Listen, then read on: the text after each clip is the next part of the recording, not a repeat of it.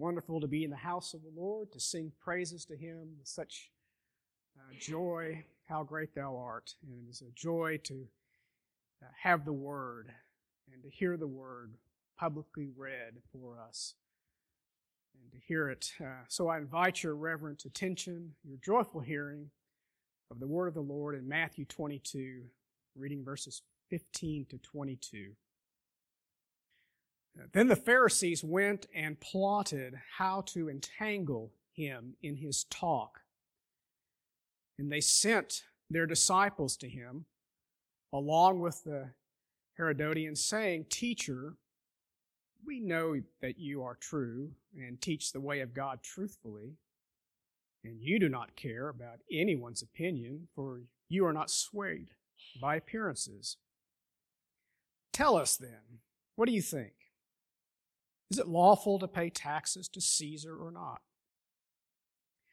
But Jesus, aware of their malice, said, "Why do you put me to the test, you hypocrites? Show me the coin for the tax." And they brought him a denarius. And Jesus said to them, "Whose likeness and inscription is this?" And they said, "Caesar's." And then he said to them, "Therefore render to Caesar the things that are Caesar's, and to God the things that are God's." And when they heard it, they marveled, and they left him and went away.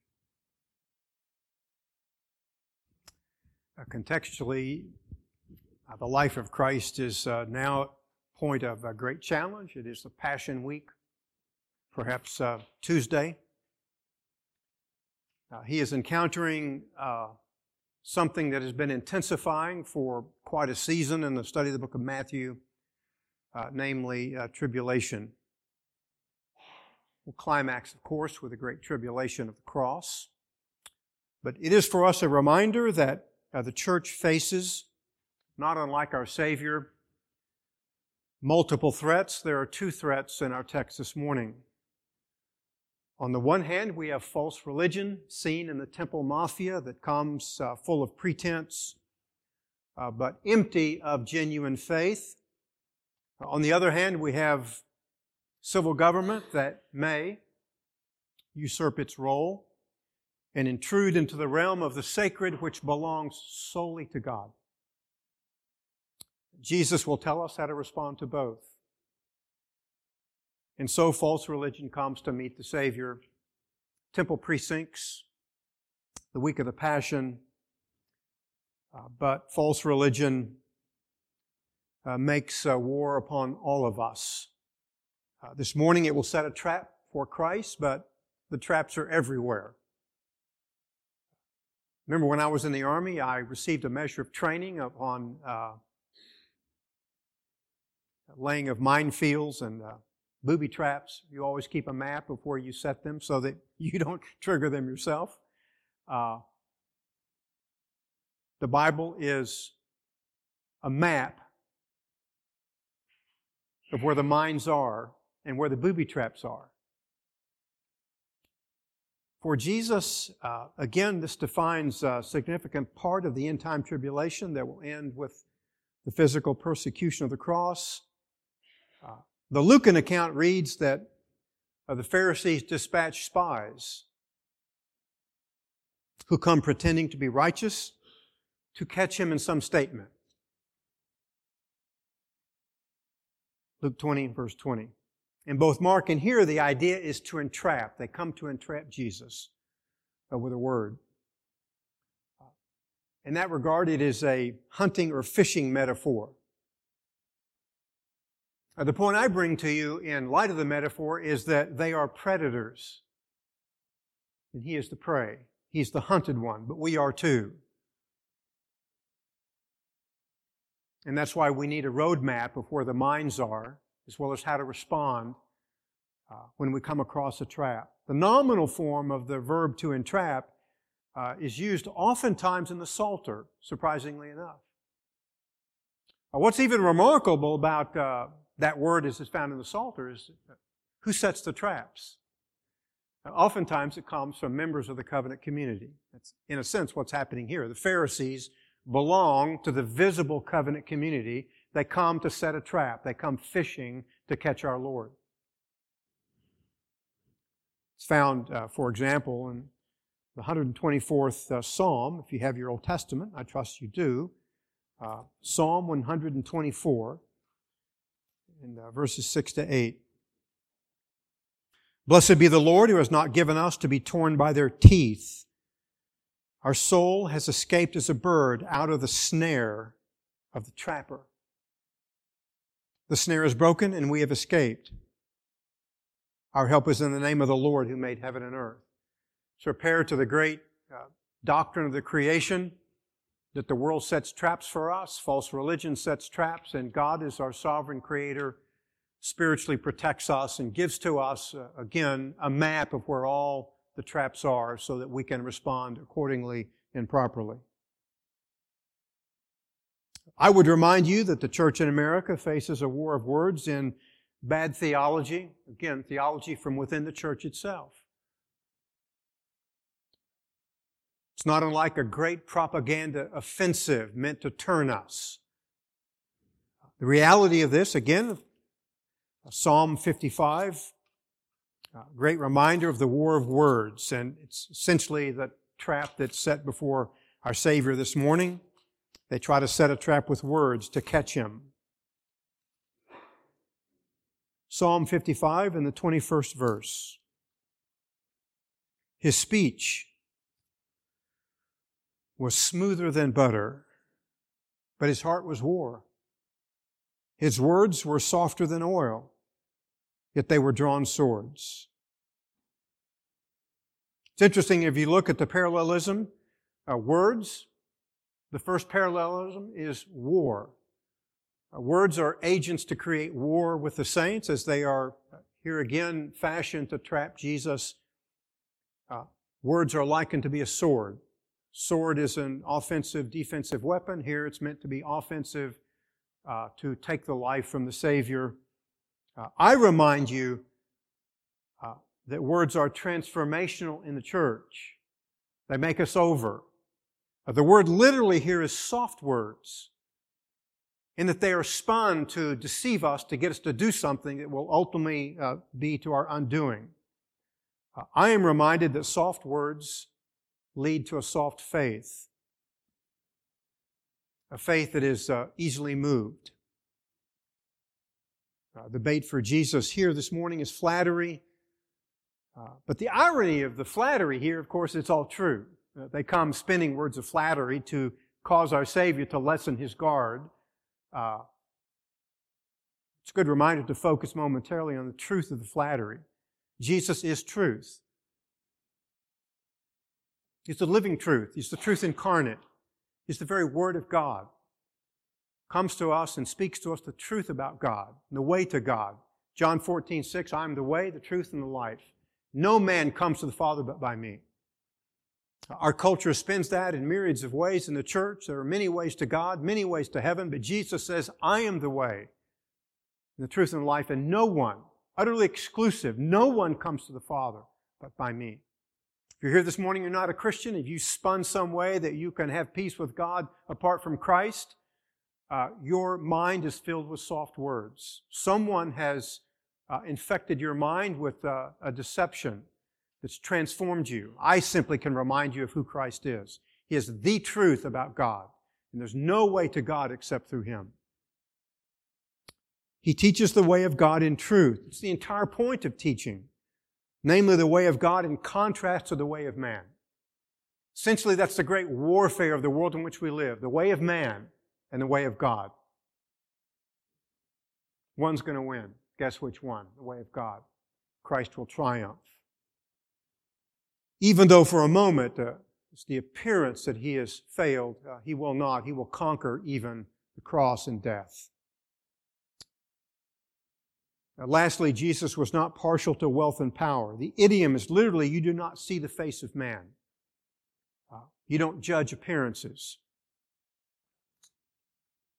Christ, our God, looks at the heart.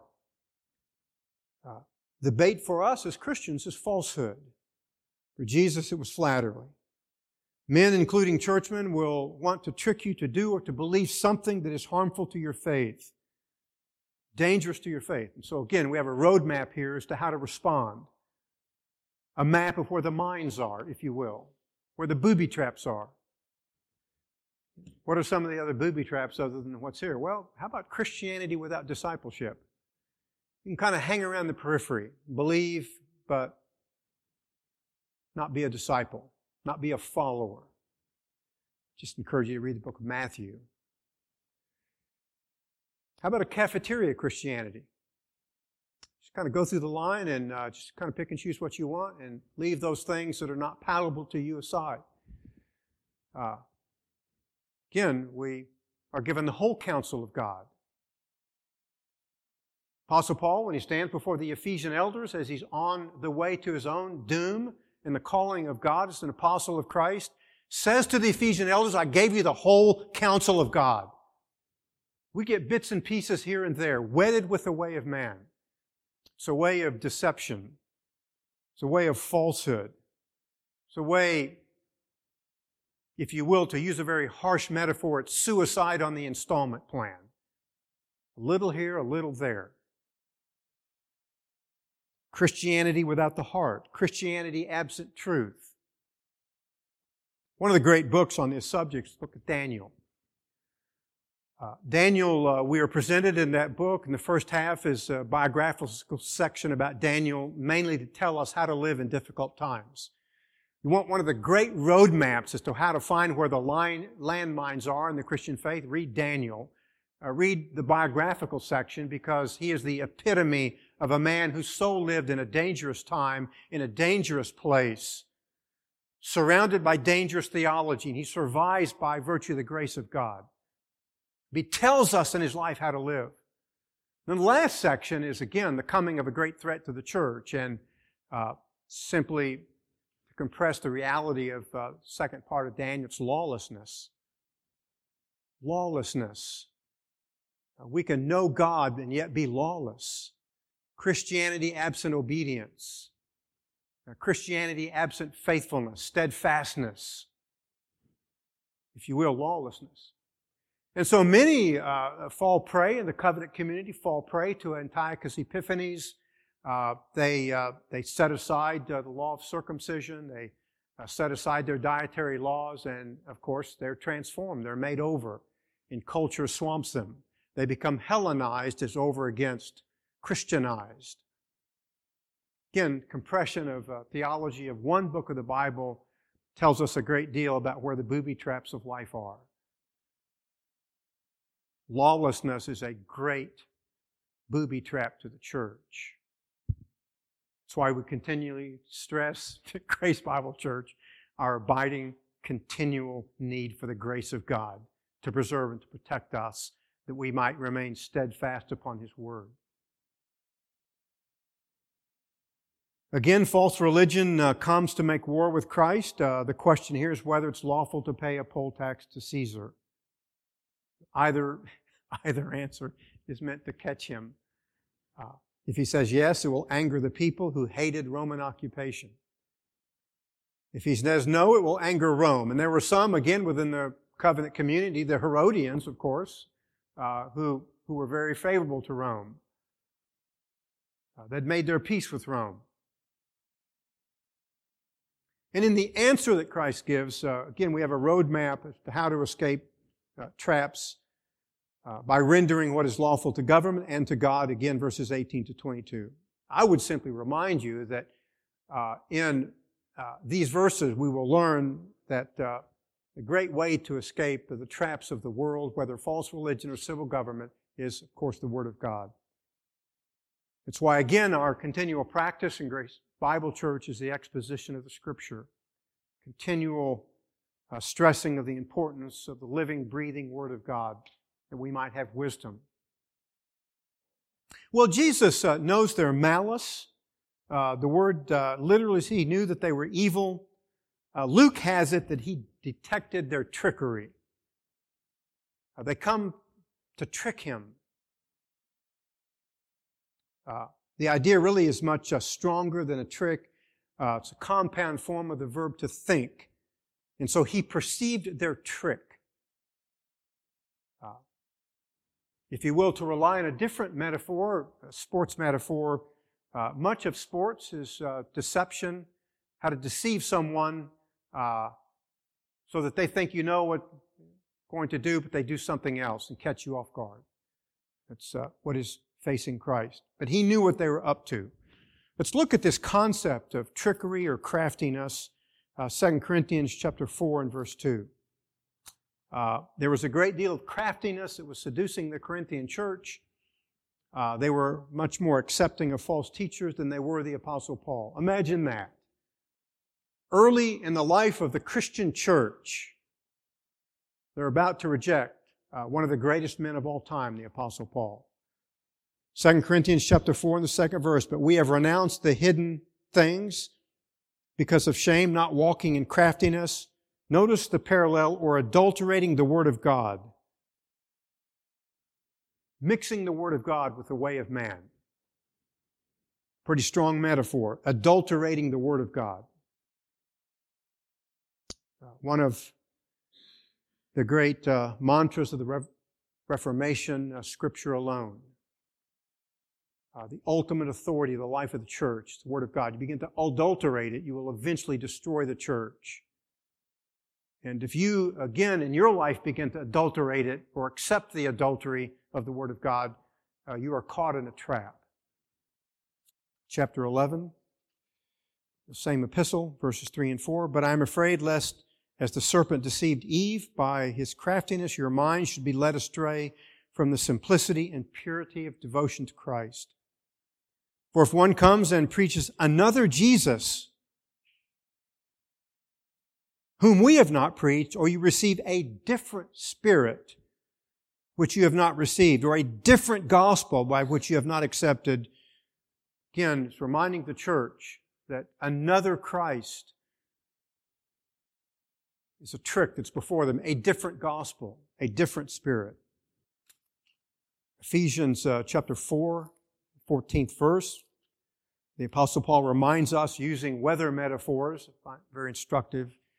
You've lived in Springtime, Oklahoma, any period of time in your life. The 14th verse of the 4th chapter of Paul's epistle to the church at Ephesus. As a result, we're no longer to be children, tossed here and there by waves and carried about by every wind of doctrine, by the trickery of men, by craftiness and deceitful scheming. Concept of winds meant to blow you off course. And we all know so many Christians who are caught in different winds of doctrine. It blows one way and then different way. They are tossed about by continually different waves, no settledness, no constancy, no purposefulness, because men come into the church to destroy, to trick. Jesus here calls them hypocrites, a thespian metaphor. They're acting parts. They are pretenders. Life is filled with pretenders.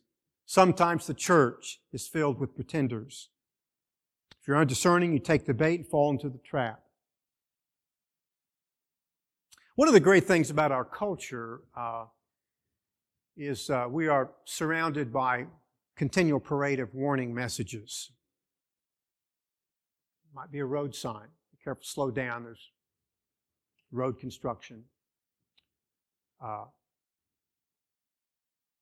course, a continual parade of medical warning signs. Don't do this, don't do that. Yet the Scriptures are filled with warnings, are they not? That's really precisely the point of the text that we have just read. If you don't engage the warning signs of, say, local civil government, you probably will face a stiff fine from maybe a highway patrolman or a local sheriff or police officer. But in Scripture, eternal consequences. We don't think in those terms, but that is the point of the text. Eternal consequences. The Apostle Paul standing before the Ephesian elders, after my departure, savage wolves and men from your own selves. Isn't that interesting? He says, men from your own selves will arise, not sparing the flock. Church is filled with pretenders. I think one of the great ministries the church fails at today, because it's one of the most difficult to practice, is warning people that they're in trouble. But sad as the case is, like so many people, we simply turn the alarm off and our consciousness becomes seared. Again, the Bible is full of warnings.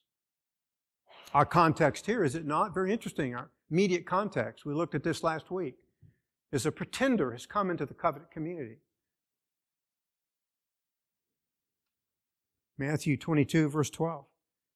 Friend, how did you come in here without wedding clothes? He was speechless. The king says, throw him outside. He's swept into the covenant community. He responds to the visible call of God, but not the effectual call of God. He's pretense. That's exactly what Israel has become in the days of Jesus. It's what the Pharisees and the Sadducees, the Herodians represent. The pretense of religion, pretense of Christianity. But again, the Word of God is our roadmap to where the minds are, where the booby traps are, to awaken us, to remind us not to go there. Let's look at some of them. Second to last book in the New Testament, the very brief epistle of Jude.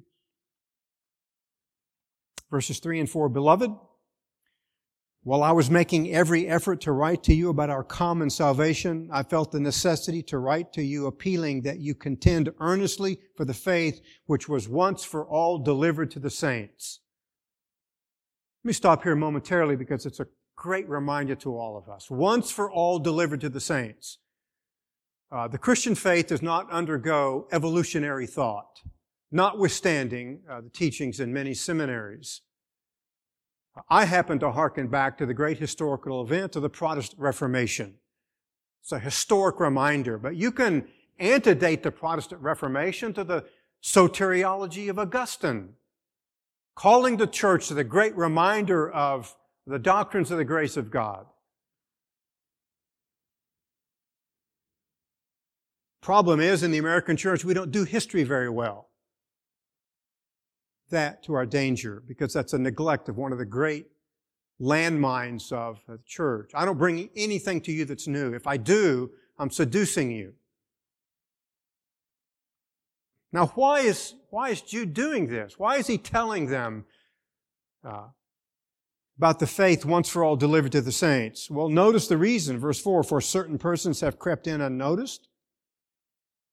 Kind of like the wedding guest who's crept into the ceremony unnoticed, who were long beforehand were marked out for this condemnation, and godly persons who turn the grace of our God into licentiousness and deny our only Master and Lord Jesus Christ. They were simply lawless Christians. Libertines, if you will. One of the great enemies of the Apostle Paul, the libertines that dogged him.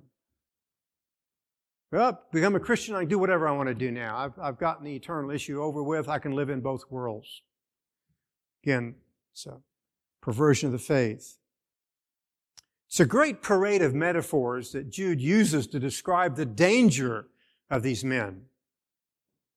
Verses 12 and 13. These men are those who are hidden reefs in your love feasts, when they feast with you without fear, caring for themselves, clouds without water, carried along by winds, autumn trees without fruit, doubly dead, uprooted, wild waves of the sea, casting up their own shame like foam, wandering stars for whom the black darkness has been reserved forever. That's as great a parade of landmines as can be presented. Sailors look at charts to find out where the reefs are. If they don't, they're going to run aground. Our chart is the Bible. Used to be a time in which sailors and sometimes navigators shoot the stars to find out where they were. These men are like wandering stars. There's nothing to shoot. You shoot them, you're going to really be in trouble. We have a fixed star in the Word of God. Lord Jesus Christ. Get your eye on something else. You're going to wander. Isn't it interesting that one of the great metaphors of the Gospel of Matthew is that of pretense? There's this tree that gives evidence that it's filled with figs. The closer Jesus comes, it has no figs. What does he do to it? He curses it. And so it's picked up here, the same metaphor. Autumn trees without fruit. Clouds without water. Remember a couple of years ago when Oklahoma was faced with just this long, unrelenting season of drought and heat. You could look at the lake right across to our west and it's just ugly. Recession of the water, exposure of the banks. Some of the sailboats are simply leaning over because they were caught. There's no water to float them anymore. What an ugly picture. This is ugliness. It's a warning to the church. Be careful. Because people do come in and they're pretenders. Throw your road map away of where the landmines are, you can find yourself in a terrible trap. Again, a great picture in the Gospel of Matthew as to the answer.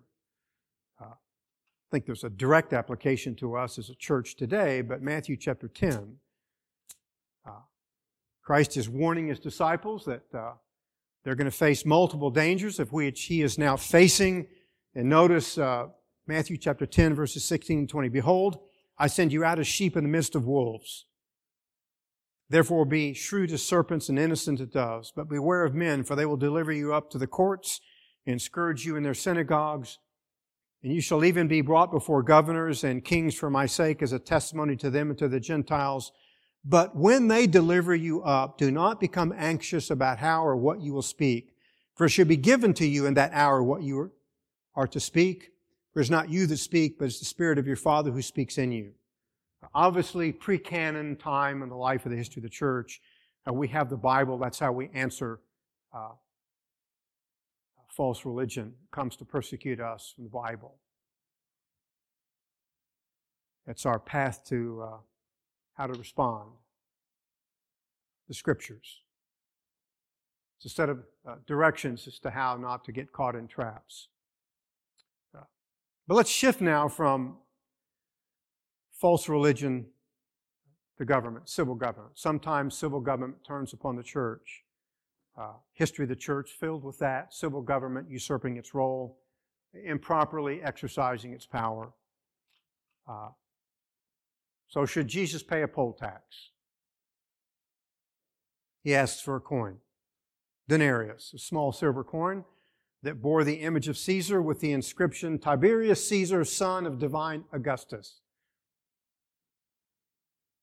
Caesar had a high view of himself, but lots of civil governors have high views of themselves. You ever hear the concept in American political history of a messianic complex?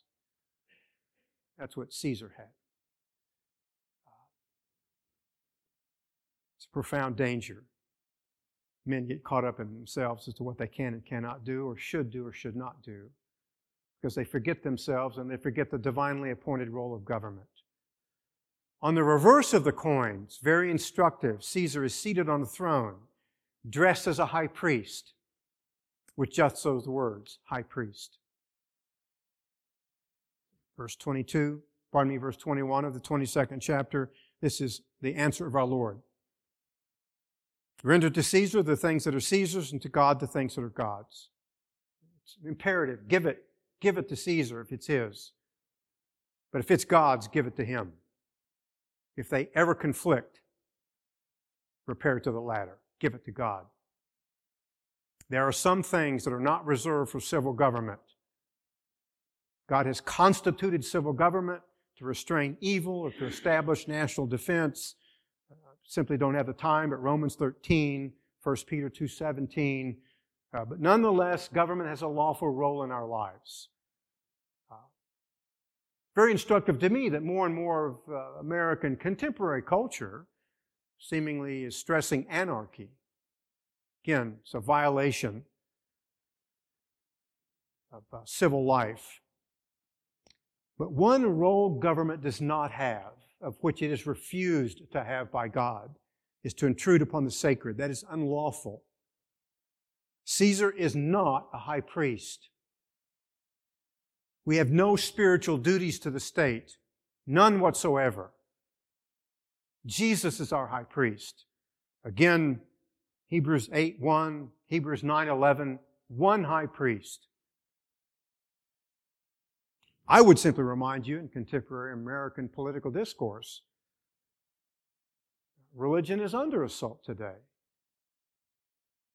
The state has, I think, become intrusive. I digress momentarily, fear and trembling, but it's my settled conviction. If you disagree with me, you certainly are permitted to do that, and you can certainly contend with me afterwards.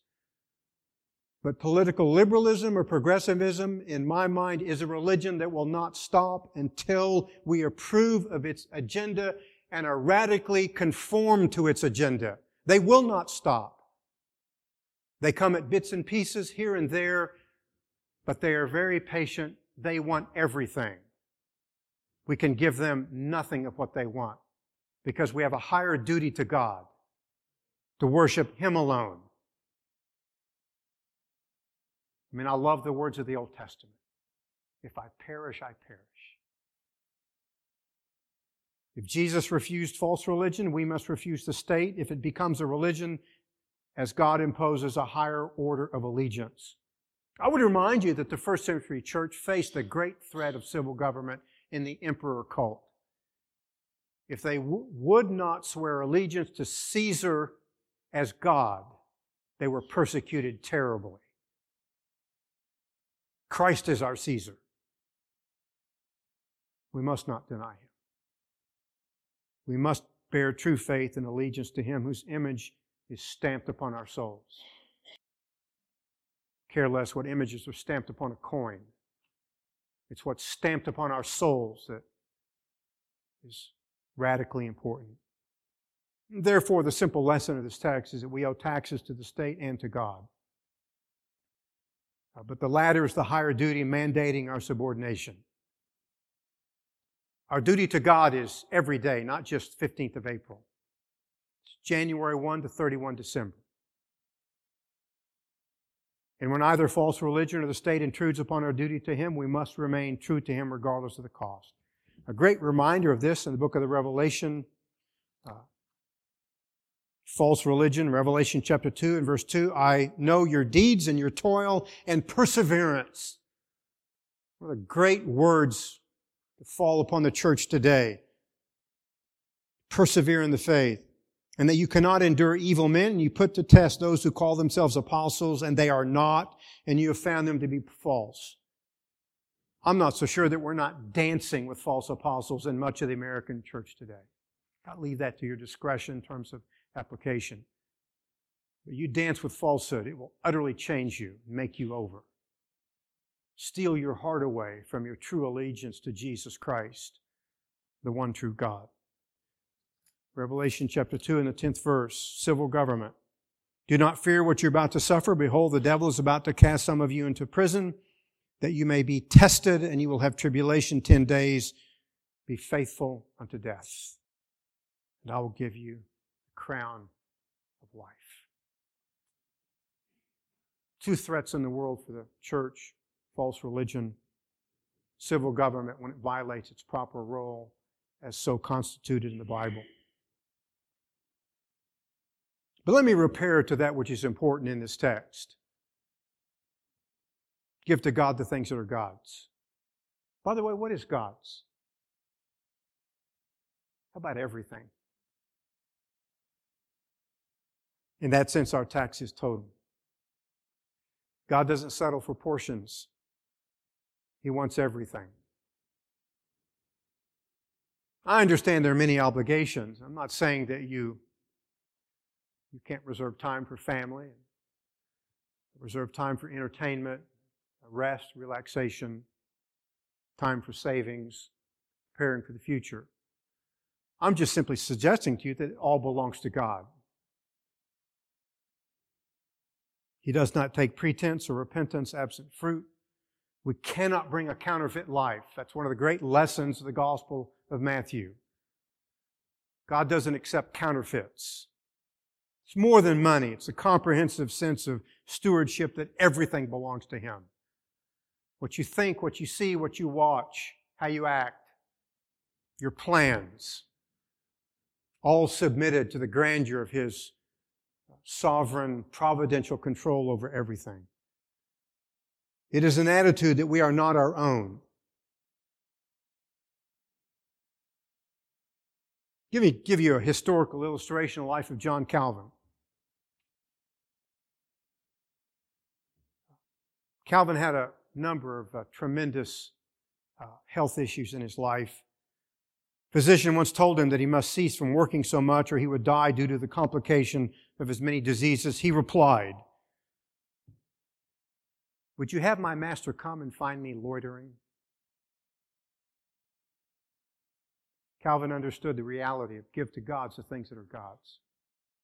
Now again, I'm not suggesting you can't have time, seasons of leisure, entertainment, vacations. Certainly encourage you to do those things, but remember, you're not your own. Give to God the things that are His, and even in your leisure time belongs to Him.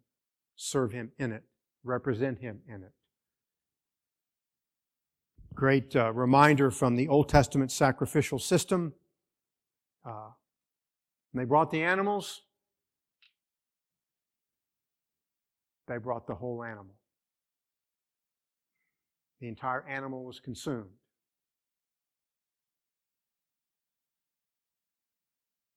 And so, given that theology, the Apostle Paul writes, "I beseech you therefore, brethren, by the mercies of God, present your bodies as a living sacrifice, holy, acceptable to God, which is your reasonable and spiritual service unto Him."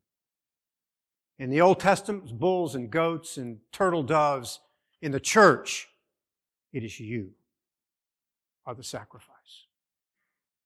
This notion today of Christianity without sacrifice belies the entire sacrificial system of the Old Testament and utterly puts to trash Romans chapter 12 and verse 1.